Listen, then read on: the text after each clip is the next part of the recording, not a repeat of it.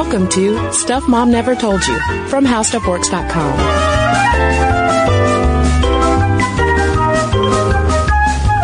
Hello and welcome to the podcast. I'm Kristen. And I'm Caroline. And today we have a super rad lady on the podcast to tell us all about the new book she has written that you need to get in your hands or on your device ASAP.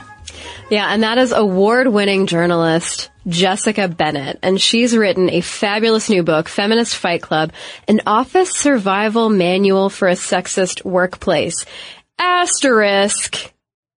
This book is 21% more expensive for dudes. That's not necessarily an official part of the title, but there is an asterisk on the front cover with a little disclaimer. Love a good gender wage gap joke. Yeah. Oh, I appreciate it. And if that title sounds familiar, it might be because you follow us on Instagram at Stuff Mom Never Told You, where we posted a while back our galley copy of Feminist Fight Club, which made us feel very special that we got an advance copy, and we wanted to share it with you all. And judging by the Instagram excitement, y'all are pumped to check this book out. And I'm really pumped that we got to talk to Jessica Bennett, who is a friend of the show and whom we've cited so many times on the podcast. And before we get into our chat with her about the Feminist Fight Club, I gotta tell a little story, Caroline. Yep, I love the story. Story time. Okay, so about 6 years ago, we received a letter from a listener in New York who was this fabulous, hilarious woman who was responding to something I'd said about feeling guilty about watching Bravo's Millionaire Matchmaker. And she was just a delight and made me laugh. And it was podcast internet friendship at first email. Is that what you call them? So time went on and I was heading up to New York, and this lovely lady said, "Hey, when you're up here, I'm actually hosting a little secret get-together of women I know who are also in media. And we talk about sexism in the workplace and aspirations and kind of workplace consciousness raising in a way." And I was extremely flattered and also incredibly intimidated. Because, you know, I'm this podcaster from Atlanta going up to, you know, hang out and eat dinner with, all of these badass go-getters. And, was there a little bit of imposter syndrome at work about your own awesomeness? Oh my God. I was head to toe imposter syndrome. And I also made the mistake of wearing these really tall heels, which on my already tall body made me all of 6'2". And in small New York apartments, I learned that night, when you are towering above the rest of the group, but you're also feeling overwhelmed with imposterism and no one knows who you are, it can really amplify one's social anxiety. I was going to say, you just end up in the fetal position in the bathroom. Pretty much. In fact, actually, I got lost in the bathroom at one point. It was just a hot mess. I think I basically just blacked out, had an insecurity blackout, and then arrived on the subway like 2.5 hours later. We've all been there. You're like, for some reason, I'm not hungry anymore, but I also want to throw up. I don't know where I've been. And I think I've had 4 glasses of Pinot Grigio. So, unbeknownst to me, this was what would become the Feminist Fight Club that Jessica Bennett centers this office place manual around. And I'm so honored to, I guess, technically be a member of this fight club, Caroline. I'm like an adjacent member. You're a member by proxy? Yeah. Yes. That's how that works. I vote long distance when I need to mail in my vote for leadership. Well, and in the 6 years since, it's been amazing to watch these women's careers develop, and also how, you know, they've been extremely supportive of Stuff Mom Never Told You over the years as well, Jessica Bennett in particular. So it's just exciting to see all of our real world situations now getting applied to all of these tactics and strategies and hilarious puns that Jessica has compiled that can help anybody in the workplace. So with that, we're going to kick off the conversation with Jessica talking about the origins of that first feminist fight club. I'm a journalist. I write primarily for the New York Times, and I cover a lot about gender issues, and then occasionally blending that with modern culture, pop culture, and trends that range from the tyranny of resting bitch face to the plight of female pot entrepreneurs. So try to keep it serious, but also fun. And the idea was essentially that I think there's a lot out there and a lot of conversation about gender issues. And there are some really great books written by really inspiring women. And then there are also a lot of fun, youthful, millennial-style books that are written as handbooks. The hipster handbook, the zombie survival guide, these types. And what I wanted to do was blend the two, create something that was smart and had real advice that was rooted in research and backed up by fact, but also was really easy to digest. It was the kind of thing you could shove in your purse, maybe even stuff in your bra, tear out a couple of pages, put them in there when you're going in to ask for a raise, and flip essentially to the section that you needed the advice on. And so that was the inspiration for the manual style, and I wanted to kind of take that very masculine art of war, Mortal Kombat game type style and turn it on its head to feminize it. And then, of course, there's a story of the Fight Club, which, as you mentioned, you may or may not be a member of. And this is the real life group of women who've been meeting for almost the past decade, talking about our career trajectories and the struggles we face and sharing with each other a lot of tips that we learned along the way. Now, you go into more detail on the origin story of the Feminist Fight Club, which is one of my favorite stories of women coming together. Maybe, like you said, because I may or may not be a member of said Feminist Fight Club. But for listeners who haven't read the book, can you talk about the very first meeting? Like, how did it happen? How does one start a fight club?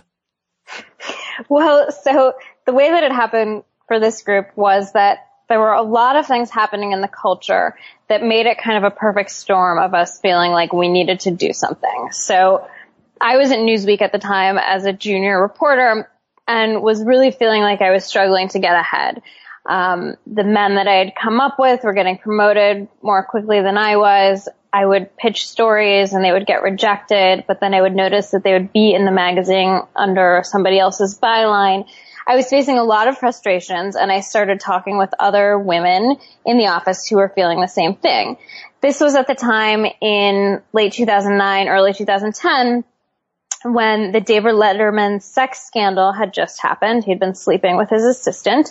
There was a gender discrimination lawsuit at the New York Post, and this giant report had come out from the Shriver Foundation, run by Maria Shriver, pointing to the fact that while we have made great strides in some places, we were not anywhere near gender equality.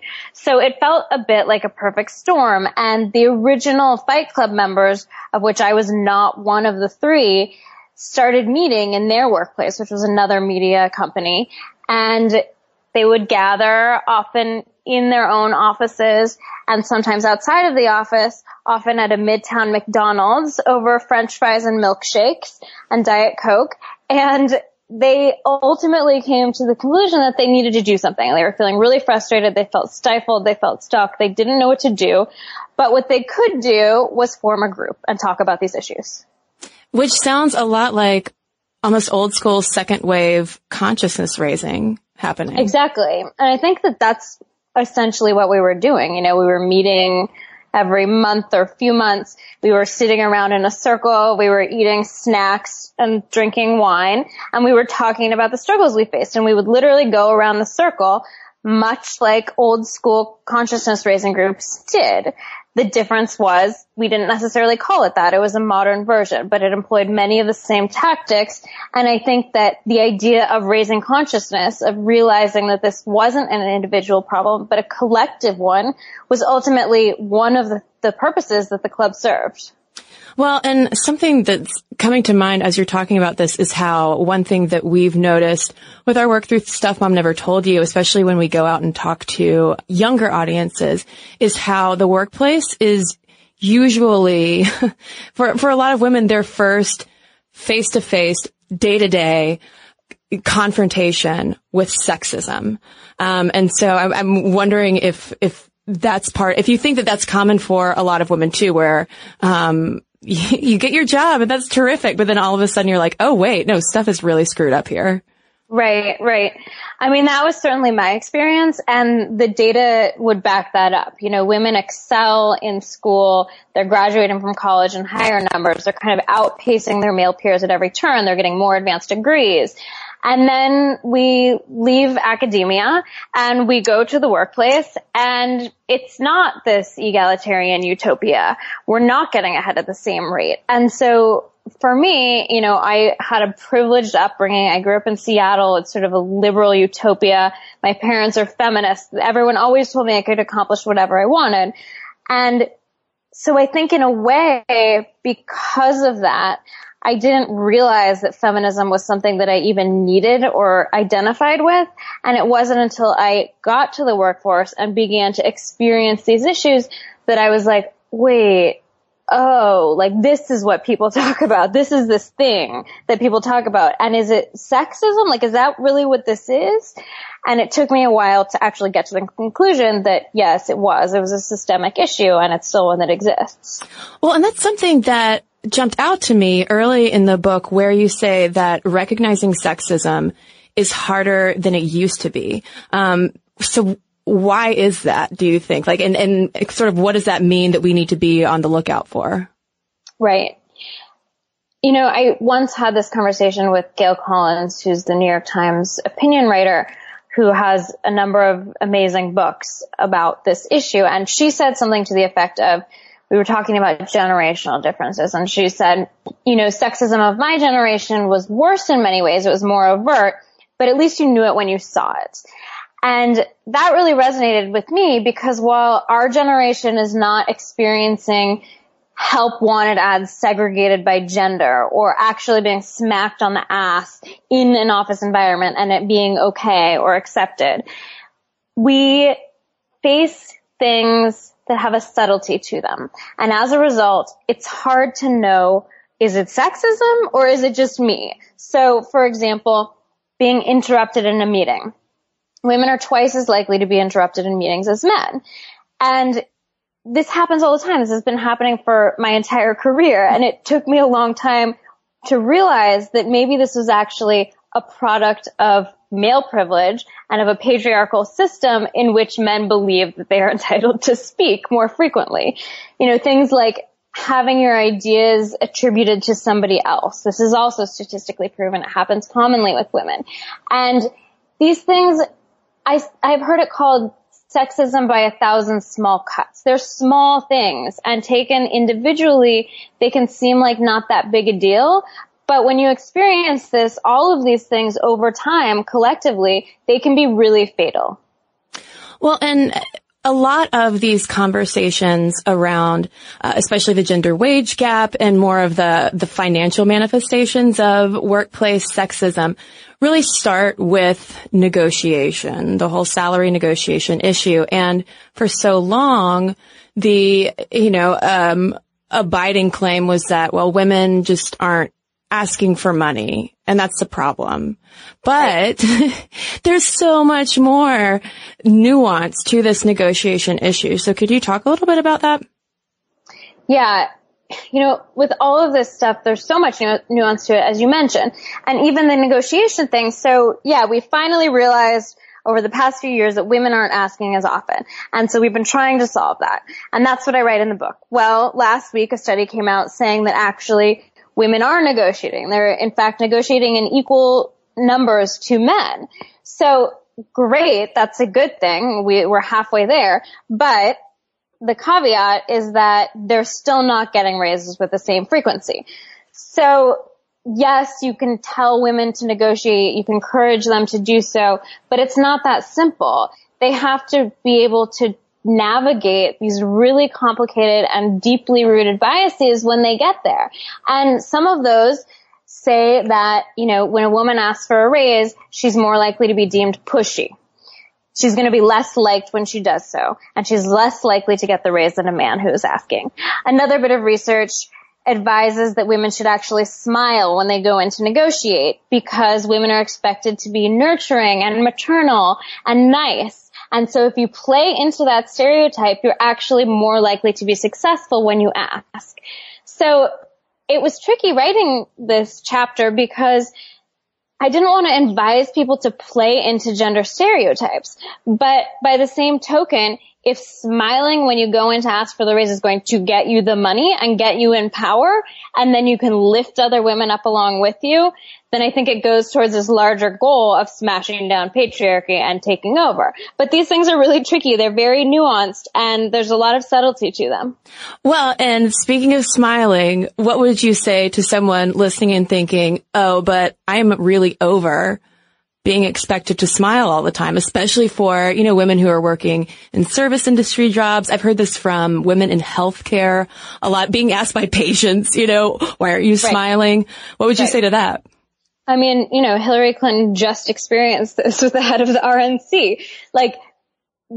Contrary to popular belief, women are not actually born with smiles on their faces, and we are not required to smile. However, there is this cultural expectation that we should be smiling all the time. And if we're not, then we have resting bitch face. Then we're a bitch. Whereas the exact same facial expression on a man would simply be viewed as serious or authoritative. So there's a complete double standard when we talk about this. At the same time, if I have to grin and bear it literally when I'm walking in to ask for a raise and it's going to get me the money so I can get in power, then on some level I'm just like, F it, I'm going to do it. Now, not to get too personal, Jessica, but do you have, like I do, resting bitch face?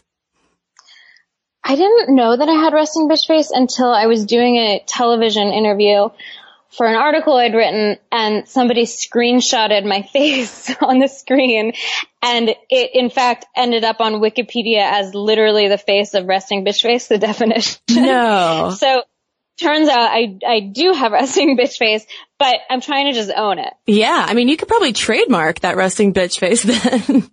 Right? Yeah. That's my amazing. boyfriend has it as my icon when I call him.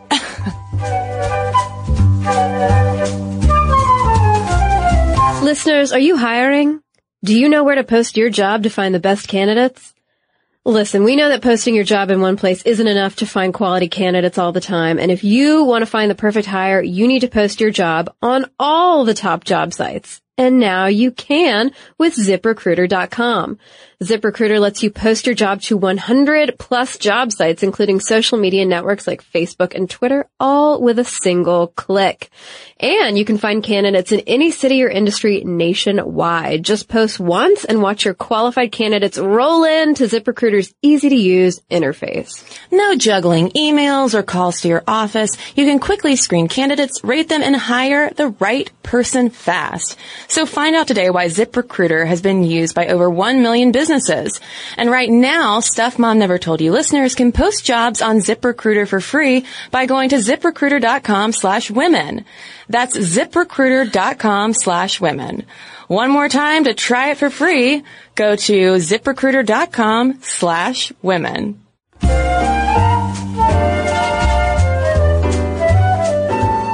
One thing I've been noticing more conversation around in terms of what women can pay more attention to in the workplace, things we have some more leverage over than perhaps at controlling all the variables in negotiation situations, is all of the unpaid labor that we tend to do, women in particular. Mm-hmm. And you talk a bit about how our whole overwork culture that a lot of us are in right now does not benefit women as much as men. And also, too, when we're in the office in 9 to 5. We tend to even be doing office housework. So what's going on with all of this on the clock, but almost off the clock work that we're doing? Right. Yeah, I think this comes from two angles. So on the one hand, there's what I call in the book the stenographer. And this is the guy who asks you to take the notes in the meeting or grab the coffee and just instinctively turns to a woman to do these tasks. And what the research shows is that women are more likely to be tasked with these things. They're more likely to be asked to do them. And at the same time, they are also more likely to volunteer. So the reality is, if you're always taking the notes in the meeting, then you're probably not putting forth the ideas. And if you're always grabbing coffee, then you're missing valuable face time. And if you're the one who has to plan the company holiday party or brings cupcakes for the birthdays, it's taking time away from the higher productivity tasks that may get you noticed. So of course, all of this is within the framework of assuming that a person wants to get ahead at work. And maybe not everybody does. But at the same time, most people, I think, would probably prefer to do more stimulating work than the menial tasks. And this is across the board. You know, this is not just in an office environment. This happens. You can be an hourly worker in a restaurant and still be the one asked to marry the ketchups. Maybe that's industry speak from my waitress days. Marry the ketchups or roll the napkins. Like, this stuff is taking time away from when you could be bringing in tips. And so I think that it relates to the overwork culture in the sense that you spend hours doing this small stuff and then you still have to do the regular work, the real job. And so at the end of the day, you're working harder. And for women who have children, they're already taking on the quote unquote mother load of tasks at home. That's just statistically proven. So at the end of the day, like, how could you not be exhausted? You're doing the office housework, you're doing the actual housework, and you're doing your real job. So especially for someone in more of a service industry position who, you know, doesn't have a lot of power in the workplace, or even for, you know, someone in a traditional office, if they don't roll the silverware or they don't bring the coffee, then who's going to? You know what I mean? Like, how do you delegate those tasks out to ensure that you're not doing all of this useless work all the time? Right. I mean, one really simple thing to do is creating kind of a spreadsheet type list or creating a rotating system for people to do them. And I think anyone can probably speak up and suggest that. Like, let's take turns. You know, it's like the old chore chart that you had when you were a kid. And that is one really simple way to do it. And I don't think you have to be in a power position to suggest that. If you are in a power position, it's important that you make sure that these things are being distributed equally, because you don't want the women to get stuck with it. You know, there's like the passive aggressive approach, which is like when you'll get asked to do the thing, you're like, oh, but what about Josh over here? Like, Josh is great at taking notes. So there's that.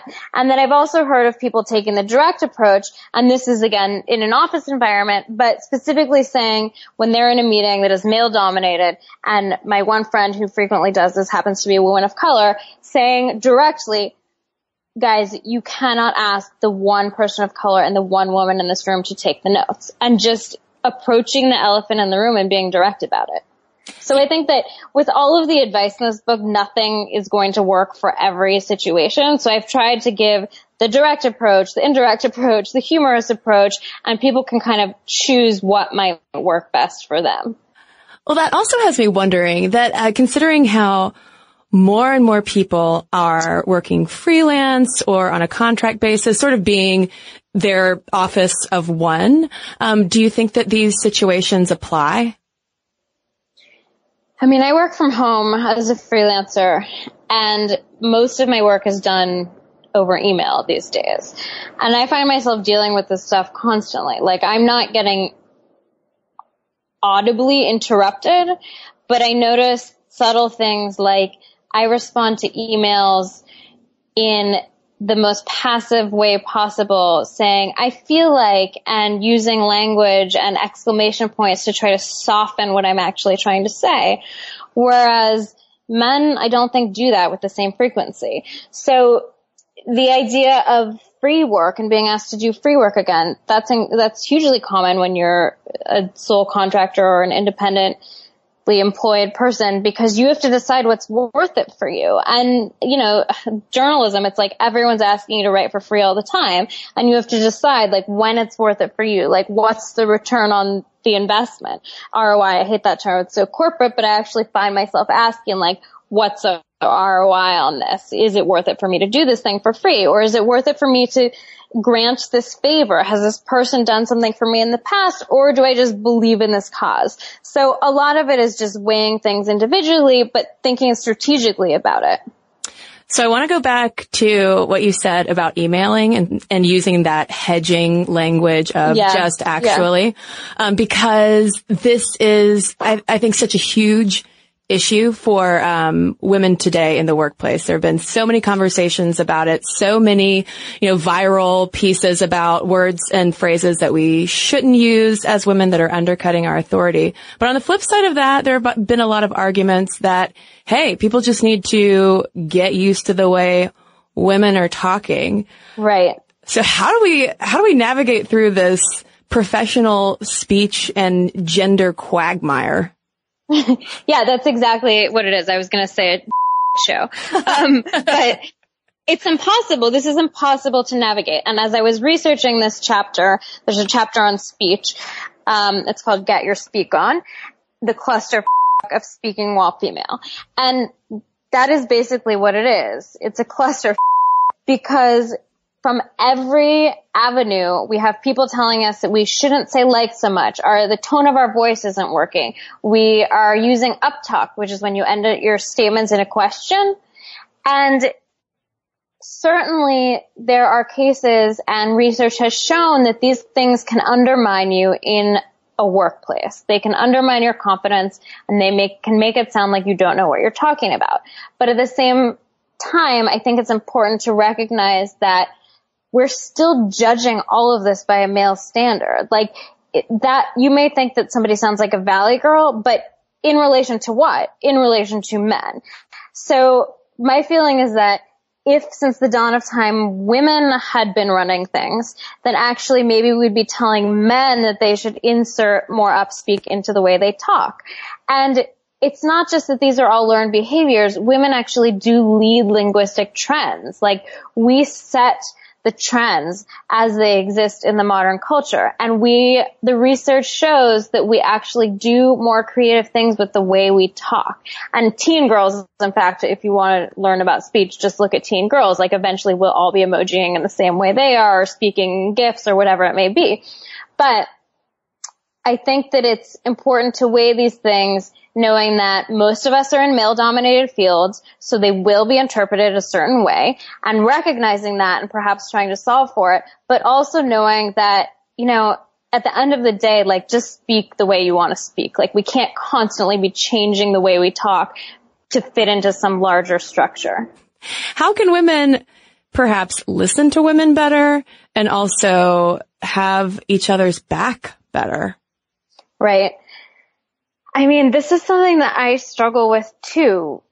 And it's not just that women are being competitive with each other. This is a learned behavior. And what helped me was understanding where it came from. So I'll just try to explain that. Men have been running things in the workplace forever. And so what that led to was competition among women for perhaps the one place at the table, or the one spot at the top, or the one position in whatever workplace it was. And because there were so few positions, of course you felt you needed to elbow the woman next to you because you were competing for the same job. My feeling is that if we are able to equalize the workplace, and there are an equal level of men and women, then there will still be competition, but it will be equal opportunist competition. You will be competing the same amount against the men as you are as the women. And so I think that we may not even realize it, but we have internalized that belief. And that is part of the reason why we are so competitive with other women. And I find myself doing this so often.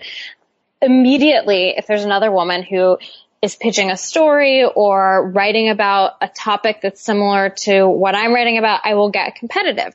And what I've tried to do is just sort of stop myself for a moment and take a step back and say, why am I being competitive with this person? Is there a way to actually become allies and help each other? And as you know, we had these sort of silly rules to the Fight Club. But the most important one was treating other women as allies, not enemies. And I repeat that to myself constantly because I still need to hear it sometimes. But I think that knowing that we've all been in that position, if 95% of us have felt undercut by other women, then most of us have probably been the person doing the undercutting. So we have to recognize that we're all in this together and that probably each of us has been part of the problem at one point or another.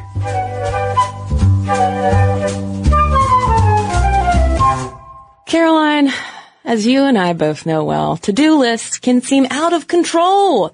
There's so much stuff Mom never told you to do and so little time to do it. But there's one thing we can check off our to-do list, and that is going to the post office thanks to Stamps.com.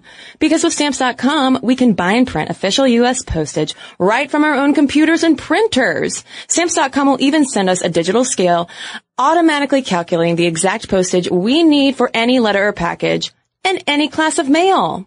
That's right. You can do everything right from your desk with Stamps.com. And right now, you can sign up for Stamps.com and use our promo code STUFF to get a special offer. It's a 4-week trial plus a $110 bonus offer that includes postage and a digital scale. So don't wait. Go to Stamps.com before you do anything else. Click on the microphone at the top of the homepage and type in STUFF. That's Stamps.com. Enter STUFF. And now, back to the show.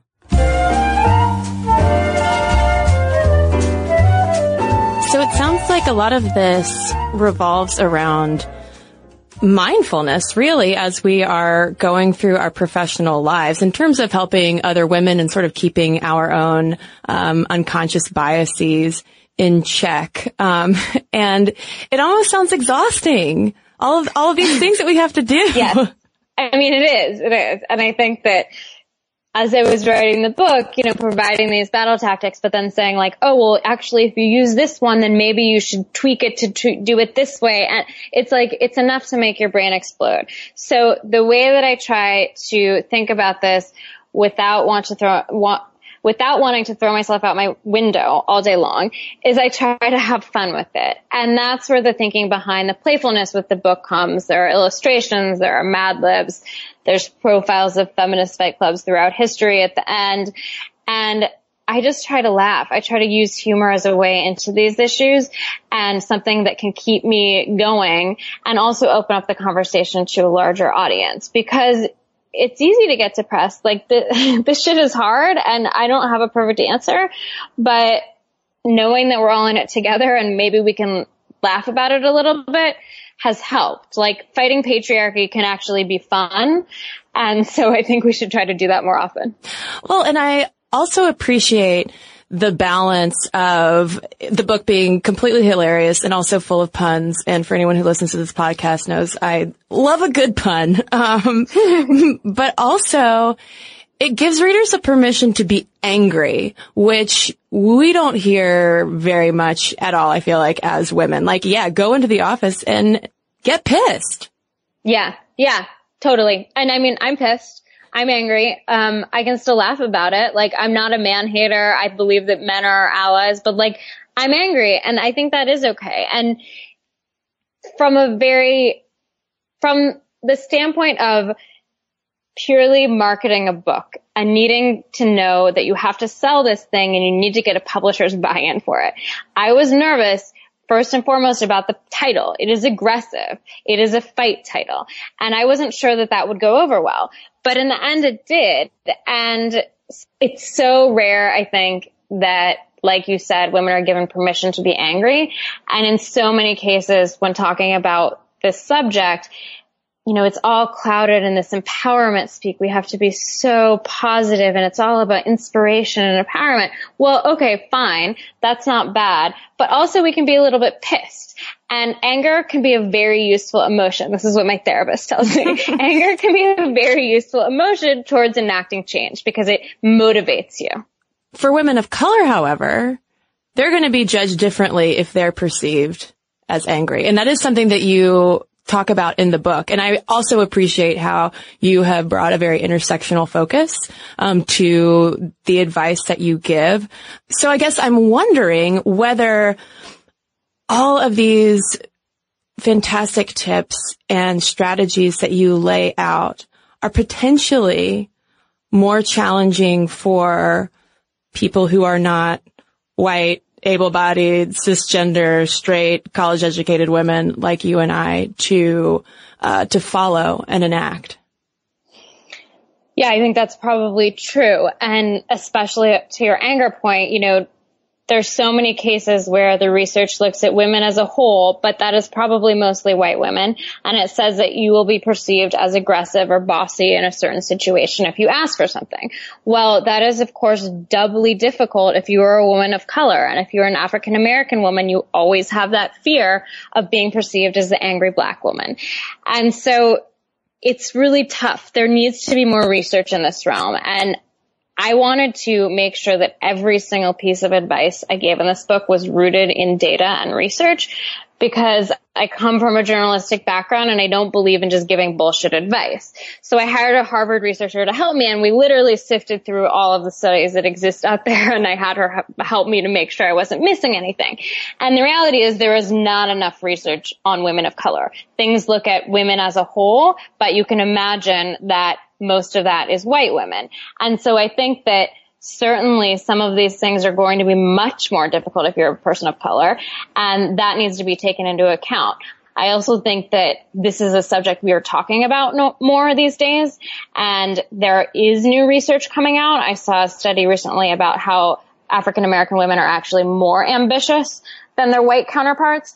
And so the more we talk about it, the more we research it, then hopefully the more battle tactics we can come up with that are specific to them, because you can't really solve all of these problems with a one-size-fits-all approach. That's just not the way the world works. So, I've done my best while trying not to white-splain what women of color should do in these scenarios, while also looking at all of the research. But at the same time, I don't have all the answers, and there needs to be more.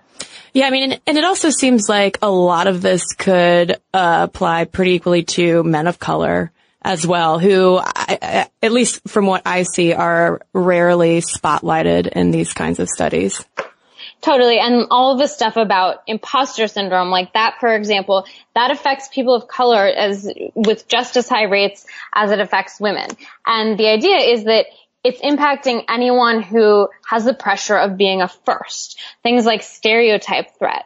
A lot of these issues really do affect both women and people of color. And so some of these tactics, there are some like writing affirmations or power posing to increase your confidence that can work for anybody.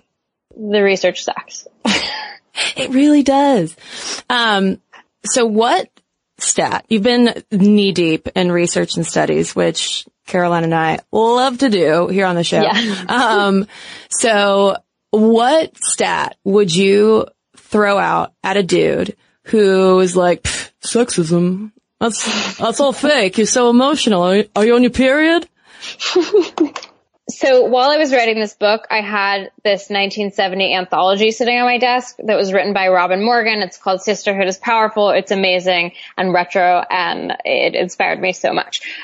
One of the things she has in that book is a section called Verbal Karate. And verbal karate is just a list of statistics. And I have learned over time that people cannot argue with statistics. So while you can try to appeal to a man or a woman who doesn't believe this is an issue by saying this is the right thing to do, don't you want equality between men and women, you can also hit them with verbal karate or statistical karate, which is, guess what? Companies are more successful, more profitable, and more collaborative when they have women in power. Our economy would be better off if there were an equal number of men and women in positions of power, in politics, and in businesses. The GDP would actually rise by 26% were there gender equality. So there are all these stats that you really cannot argue with. And so I try to just throw those in their faces and then sit back and like manspread. Oh my God. I love it so much. Well, especially as someone who has spent so long reporting on issues related to gender and feminism, was there anything that especially surprised you that you were really not expecting in the process of researching for and writing the book? None of the stats really surprised me. It was surprising to me that nobody had gone through and distilled the information in a way that could be really tactical, because none of this research is new. A lot of it has been out there, but it's very academic. It's hard to sift through. And so a lot of what I spent time doing was just reading studies and trying to translate it into colloquial language and then inserting a bunch of cheesy puns. But that, and also learning about these underground women's collectives of the past. I have a section at the end of the book that's called Feminist Fight Clubs of Yore. And I spent a lot of time just digging through old manifestos from the 1970s and interviewing women who had been involved in the women's movement and learning about all of these amazing underground collectives that are not in the history books. Groups that banded together to fight for the rights of women of color in prisons. There was a group called the Sojourner Truth Disciples. Women like Witch, the Women's International Terrorist Conspiracy from Hell, which is a name that they could never get away with today.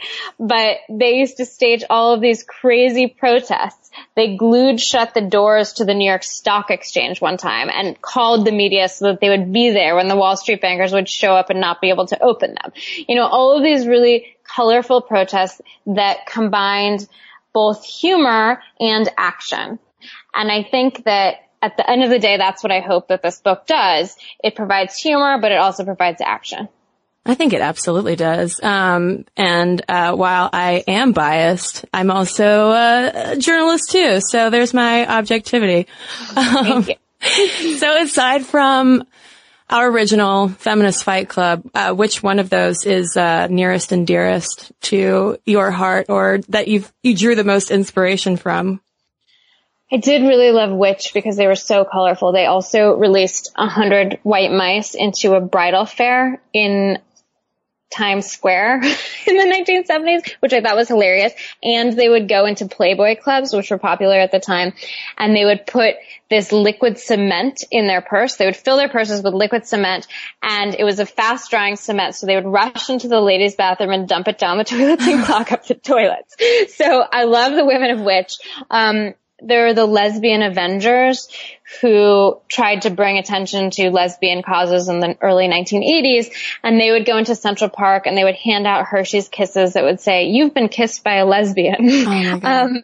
And then there's the modern day clubs that I found out about, like the Brujas, which are this group of Latina skaters in the Bronx who are trying to, break down male-dominated skate culture and are amazing.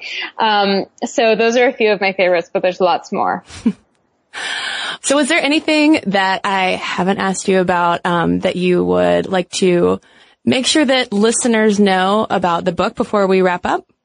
I think just that, this is the story of our Feminist Fight Club, but anyone can start a fight club. There's no rules. You can make what you want of it. It doesn't have to be women all in your same industry or in your workplace. And we're so much stronger together. So, forming a fight club, I think, can be fun, but also, that these women have your back. What if guys want to join a feminist fight club? I would love for there to be an all-male feminist fight club. But yeah, invite men to join your feminist fight club. Anyone who believes in equality is going to be an ally, and I think we should welcome them all, despite the fact that they have to pay more for the book. Well, I'm really excited to hear about all of the feminist fight clubs that people listening are about to go off and start. Yeah. Jessica, thanks so much for coming on the show. And please tell us where you can find more about the book, order the book, and learn more about you. You can go to feministfightclub.com, and there's all sorts of information there, or you can find us on Instagram. We post a new Feminist Fight Club from history every Friday, Fight Club Friday, at Feminist Fight Club. Well, Jessica, thanks so much. Thank you. So thank you so much to the absolutely delightful and badass Jessica Bennett for talking with us and sharing her awesomeness with our Sminty audience. And if So thank you so much to the absolutely delightful and badass Jessica Bennett for talking with us and sharing her awesomeness with our Sminty audience. I hope you guys really enjoyed that interview as much as we did. And if you did enjoy it as much as we did, you should look for Jessica online. You can find more about her book Again, at feministfightclub.com. And of course, you can find it at any of your Facebook, massive and or in addition to providing all the info booksellers, you need to get yourself a you copy could also find her Feminist on Fight Twitter Club. at FFC Jessica and her book. team are doing a fabulous job too of really collecting related news and current events happening around sexism and the workplace and just feminist culture in general. So be sure to check out everything that she and Feminist Fight Club are doing. So with that, listeners, we're curious to know if you have a Feminist Fight Club of your own, or if this is something it sounds like you could seriously use in your life. Let us know. momstuff@howstuffworks.com is our email address. And for links to all of our social media, as well as all of our blogs, videos, and podcasts with our sources, so you can learn even more about fighting the man or the whoa-man. I don't know. Head on over to stuffmomnevertoldyou.com. Videos and podcasts with our sources, so you can learn even more about fighting the man or the whoa-man. I don't know.